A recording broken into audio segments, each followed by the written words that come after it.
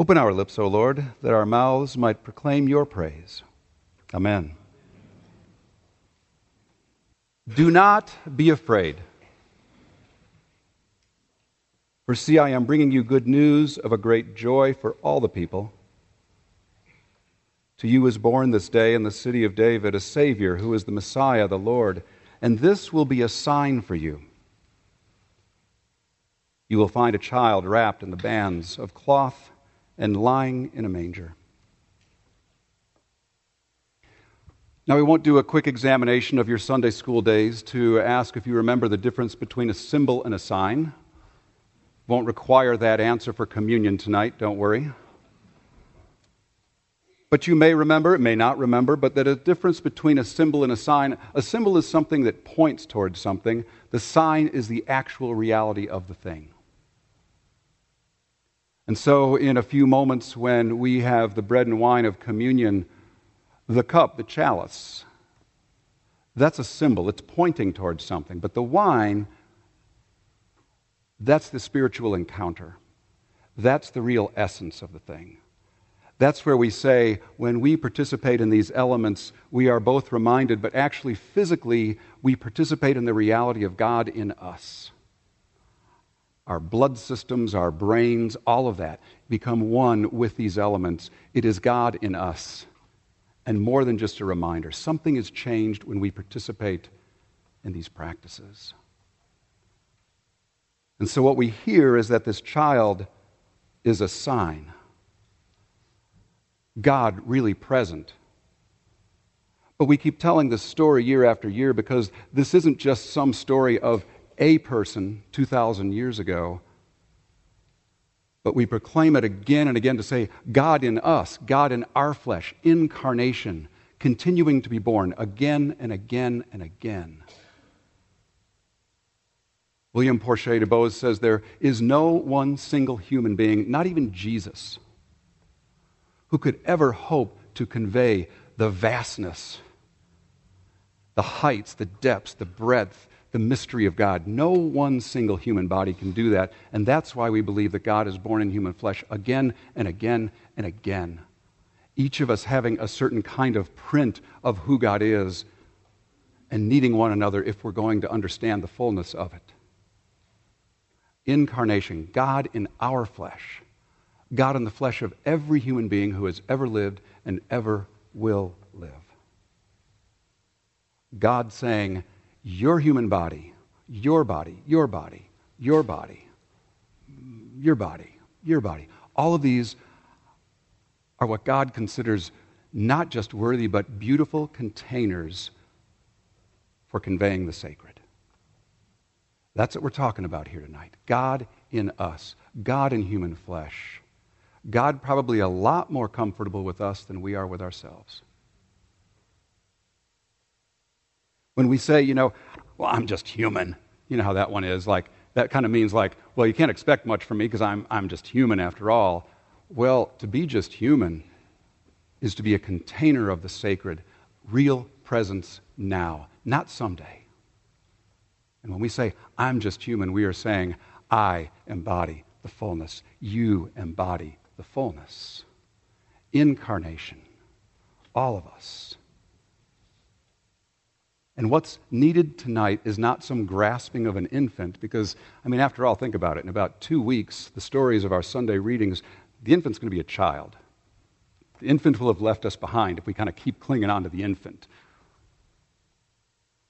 What's needed tonight is a clinging to the sign. Incarnation. Affirmation of human flesh. Your human flesh, my human flesh, all human flesh. That's what the story is about. A proclamation about human beings.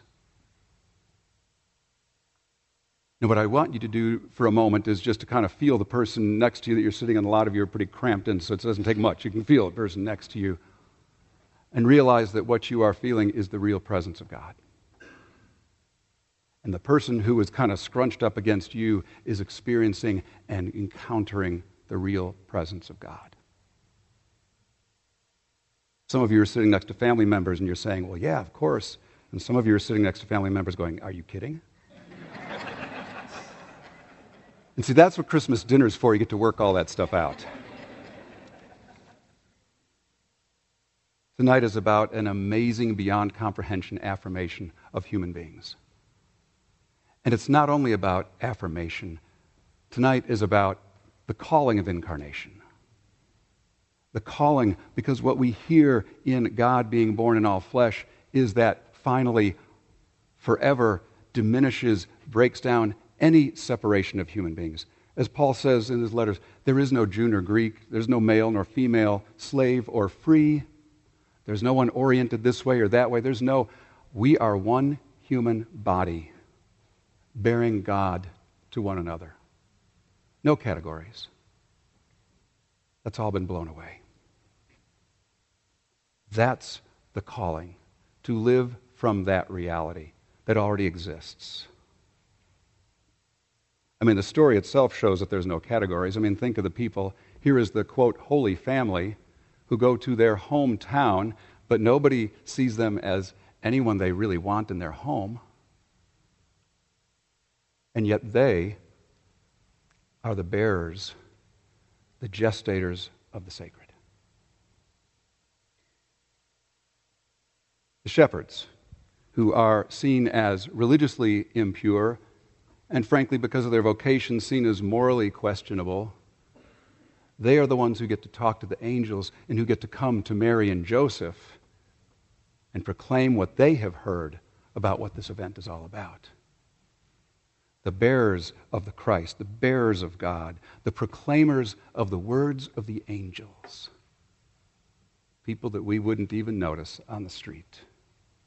All human flesh participates in and manifests the life and presence of God.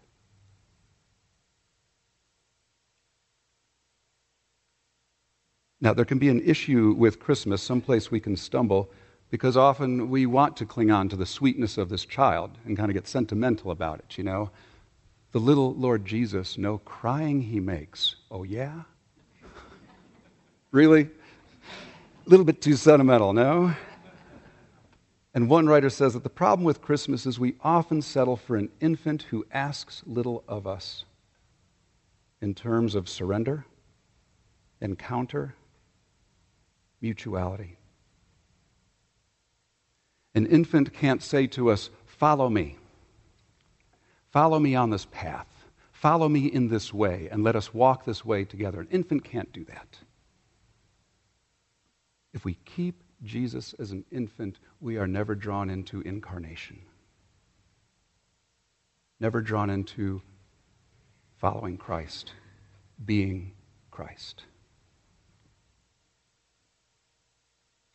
The incarnation, it tells us who we are and of what we're capable, to be like Jesus.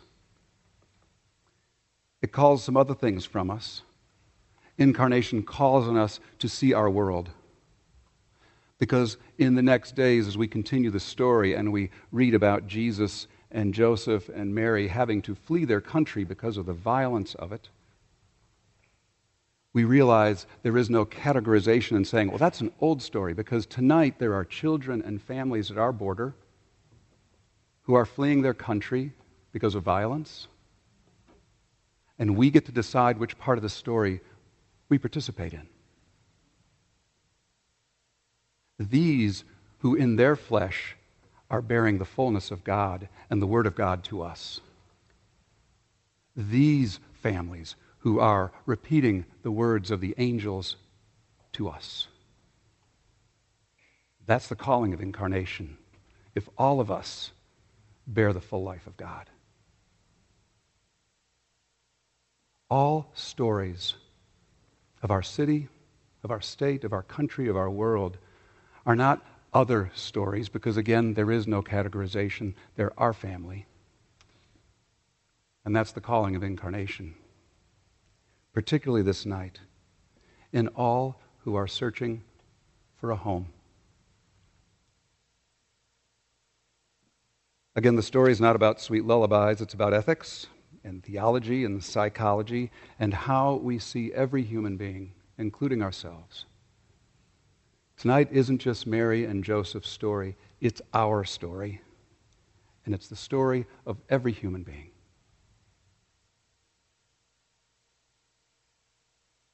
Do not be afraid, for see, I am bringing you good news of great joy for all the people. To you is born this day in the city of Asheville a Savior who is the Messiah and the Lord, and this will be a sign for you. You will find a child wrapped in bands of cloth and lying in a manger. God with us, God with all human beings. An incredible affirmation and an incredible calling.